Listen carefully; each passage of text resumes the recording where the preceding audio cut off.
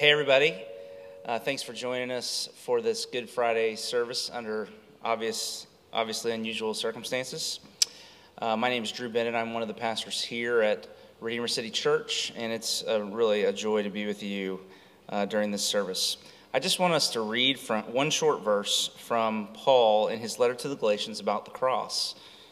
It says this in Galatians chapter 6, verse 14, "Far be it from me to boast except in the cross of our Lord Jesus Christ, by which the world has been crucified to me, and I to the world." This is God's word. You know, on Good Friday, it's hard to know what emotions you should express. Should you feel sad or happy? The Apostle Paul really helps us here. He says that the appropriate emotional response to the cross as we celebrate it today is to be boasting. Now, it's a strange word to use because we normally think of boasting as a negative thing, as something sinful, but Paul has something very specific in mind. He's describing what historians call a ritual boast, which is something like this. If you've ever watched the Mel Gibson movie Braveheart, there's a scene in the movie where the Scottish army is lined up against the English army, and they look across the battlefield. They see the size of the army that they're about to go against and begin to lose heart.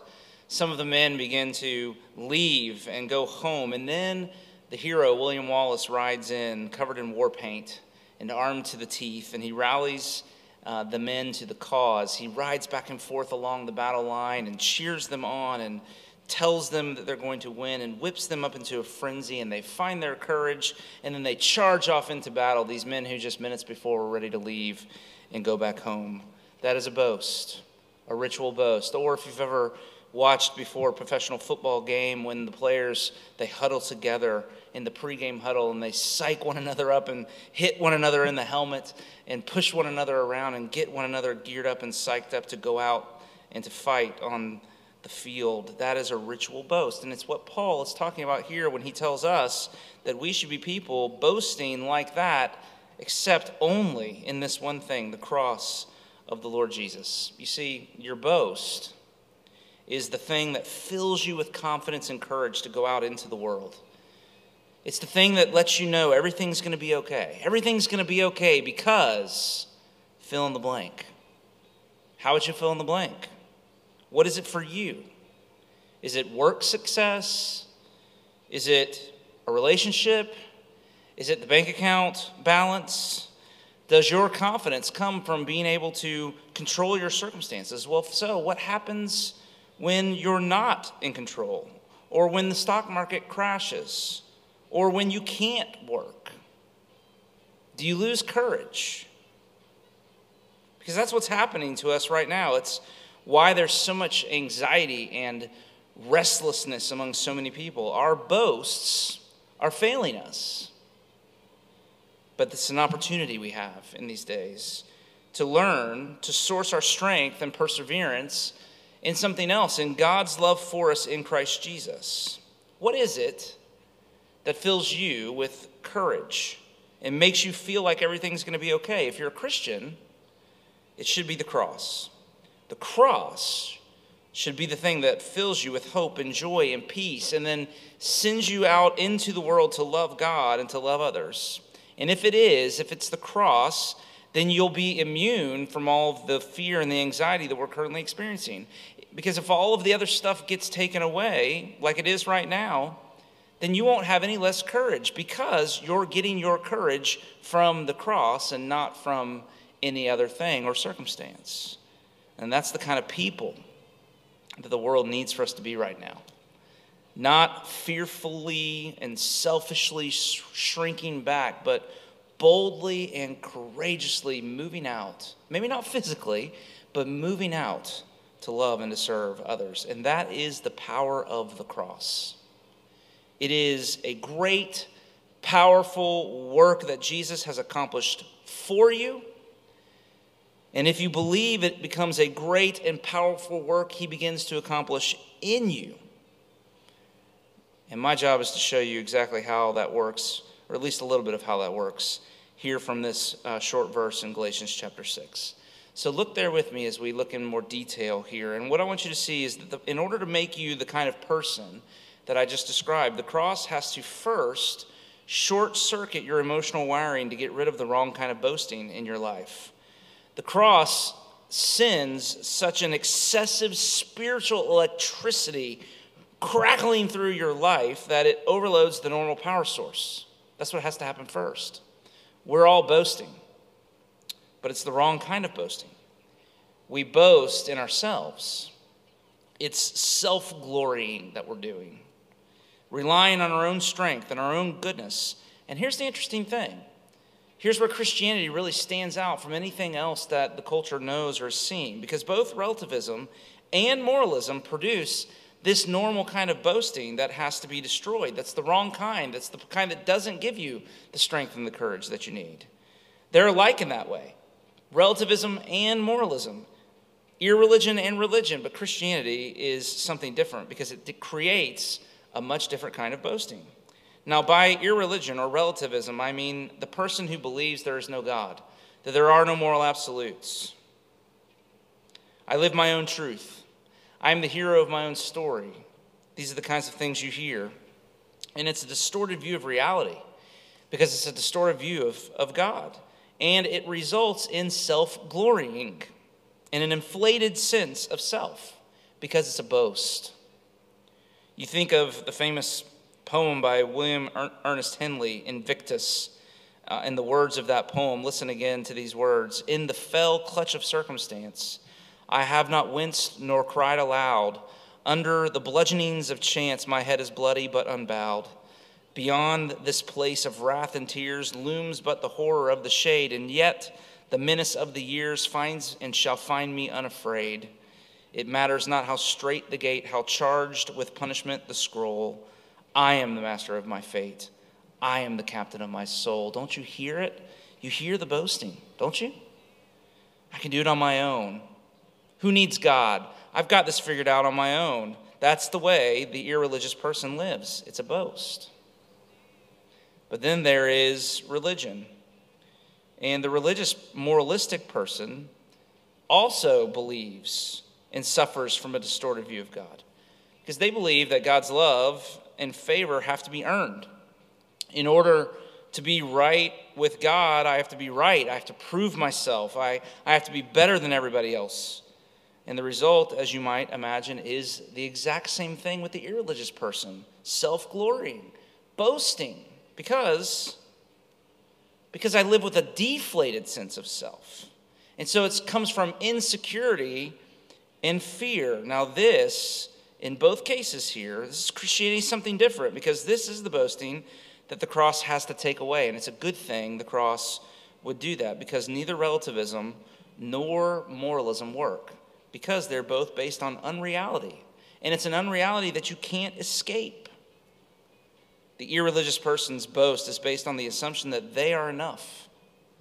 And that's simply not true. Look around. Look what's going on in the world right now. That way of living is failing people, and our lives internally are falling apart because of it. But the religious person's boast is based on the assumption that they can be good enough, that they can indeed earn God's love and favor through their obedience and their religious fervor. But the reality is that's not true either. And there's something on the inside that knows it's not true.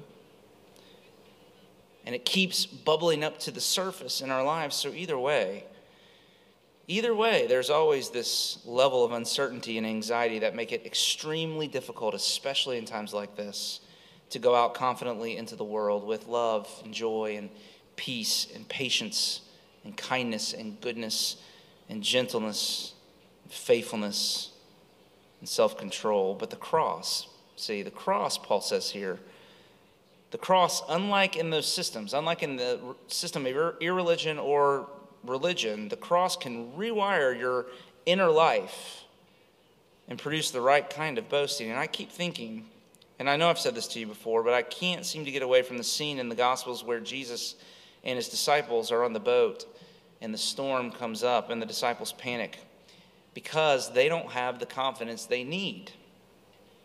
Jesus does. He's asleep. But they lose it as soon as the winds and the waves come up. And the story tells us why. It says the storm that comes up on the sea is not the real storm. The real storm is what happens to them in the midst of that storm. What happens next? They wake Jesus up and they turn to him and they say, Lord, do you not care? You see, it's being separated from God's love. Not knowing that your life is in the hands of a God who is powerful enough and loving enough to save you, that's the real storm. And irreligion says there's no loving God there to help you when the storm comes. Don't count on that. Religion says you have to earn God's love. And you've been bad, so don't count on that either. And they both separate you from God's love, and that's why they can't give you the courage and the confidence that you need. But the cross is God's thunderous no to both. And John Stott, the Englishman and theologian, said that if you look at the cross and you just ask why, I mean, all that we've been remembering tonight, all that we've been rehearsing in this service, if you ask why, there really are two answers. And the first is you look at the cross and you ask why, and the answer is, I did it. My sins sent him there. Contra relativism. There is a God, and I have offended him, and I am not the hero. I am the villain. And the cross is his judgment against all of my sin. And so, if you believe that, then of course it's the end of all of the wrong kind of boasting. The cross is the end of that wrong kind of boasting. But if you look at the cross and you ask why, there's a second answer according to John Stott. Not only I did it, my sin sent him there, but the second thing is you could answer that why question with this. He did it. His love sent him there. God's love sent him there. And so the message of the cross there for me is this: I'm loved, but it's an act of sheer grace. It has nothing to do with me. God's love comes to me because of Jesus, not because of anything I've done, not because of my own performance. And of course, if you believe that, then that is also the end of the wrong kind of boasting. And that wrong boasting can be replaced by the right boasting that Paul points us to here, this boasting in the cross, which is very different. And it goes something like this. It's to say this, that I have no reason whatsoever to trust in myself. I am not enough. My strength is not strong enough. My goodness is not good enough to save me. If that's all I have, then I'm in big trouble. And I have no reason to trust in anything that I find in myself. But I have every reason, on the other hand, to trust in God's love for me in Jesus, because it doesn't have anything to do with me. On the cross, Jesus died for my sins. He satisfied God's justice, and he gives to me his righteousness as a gift, not earned. And so God's love for sinners, God's love for this sinner, becomes my boast. I'm sinful, and I'm loved, no matter what, all at the same time. And it's that truth. That truth produces an unshakable confidence in the people who truly believe it. And that confidence sounds something like this. If I could just point to another scripture in Romans chapter 8, which we read just this past, the week before last in our community Bible reading. But listen to this. Listen to this boast. This is a boast, but it's unlike the boast of William Ernest Henley. It sounds completely different. Listen to Paul, who says, if God is for us, who can be against us? He who did not spare his own son, but gave him up for us all, how will he not also with him graciously give us all things? Who shall separate us from the love of Christ? Shall tribulation or distress? Shall coronavirus or financial collapse? No, in all of these things, we are more than conquerors through him who loved us. For I am sure. Did you hear that? Listen to it. For I am sure, Paul said, that nothing in heaven or on earth, not even death itself, can separate us from the love of God that is in Christ Jesus. That's the boast of the cross.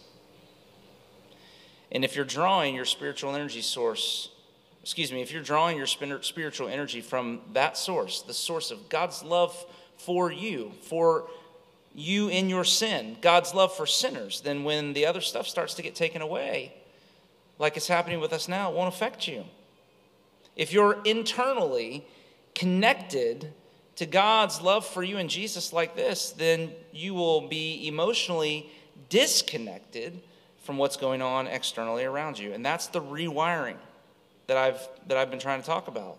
It's what Paul describes here in Galatians 6. He says, "May I never boast except in the cross of Jesus Christ, by which the world has been crucified to me, and I to the world." Paul says, I am dead to the world because of my boast in the cross, and the world is dead to me. Have you ever heard anybody use that phrase?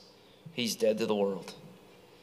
It usually refers to somebody who is so sleepy or distracted that they are completely oblivious to what's going on around them. So first thing in the morning, before you have your coffee, that's the idea. Except here, it refers to being so awake, so emotionally connected to the truth of God's love for sinners in your heart that you become completely unfazed by the storms that come up externally in your life. They don't change.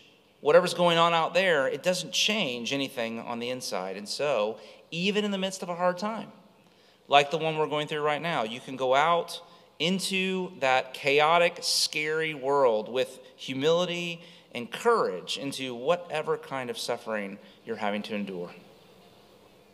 And so what this text would tell us to do is this: rally your heart to courageously love God and others with the glorious good news of the cross as you're there as families or texting and connecting with friends online. Rally one another the way football players rally themselves before the game, the way William Wallace rallied the troops before the battle. Rally one another to courageously love God and others in this hard time with the glorious good news of the cross. Friends, we are more than conquerors. Not just conquerors, more than conquerors, because nothing can separate us from God's love. That's our boast. Because of what Jesus did in dying upon the cross on Good Friday for our sins. That's our boast. Amen. Let's pray. So, Father, thank you that today in this complex, all the complex emotions we feel, that we can celebrate the reality that you so loved the world that you gave your only Son. We look upon the cross and we say, I did that. It was my sins that sent him there. And it humbles us. And it causes us to be sad because the one we love had to die, to grieve because our sin is so serious and causes so much damage and pain. But at the same time, look at the cross and say, you did that. Your love is what sent him there, and to rejoice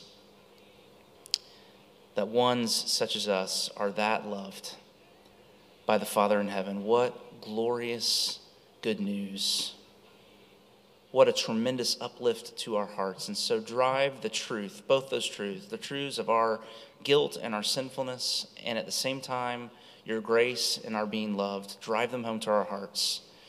Rewire the circuits internally in our hearts so that we would be boasting in the right way and not in the wrong way, and find in Jesus the courage to go out into the world, to love you and love others, knowing that whatever we encounter there, doesn't matter what it is, it cannot separate us from your love. Help us to live with that reality upon our souls, and glorify you in the beautiful works that result. We pray all these things in Jesus' name. Amen.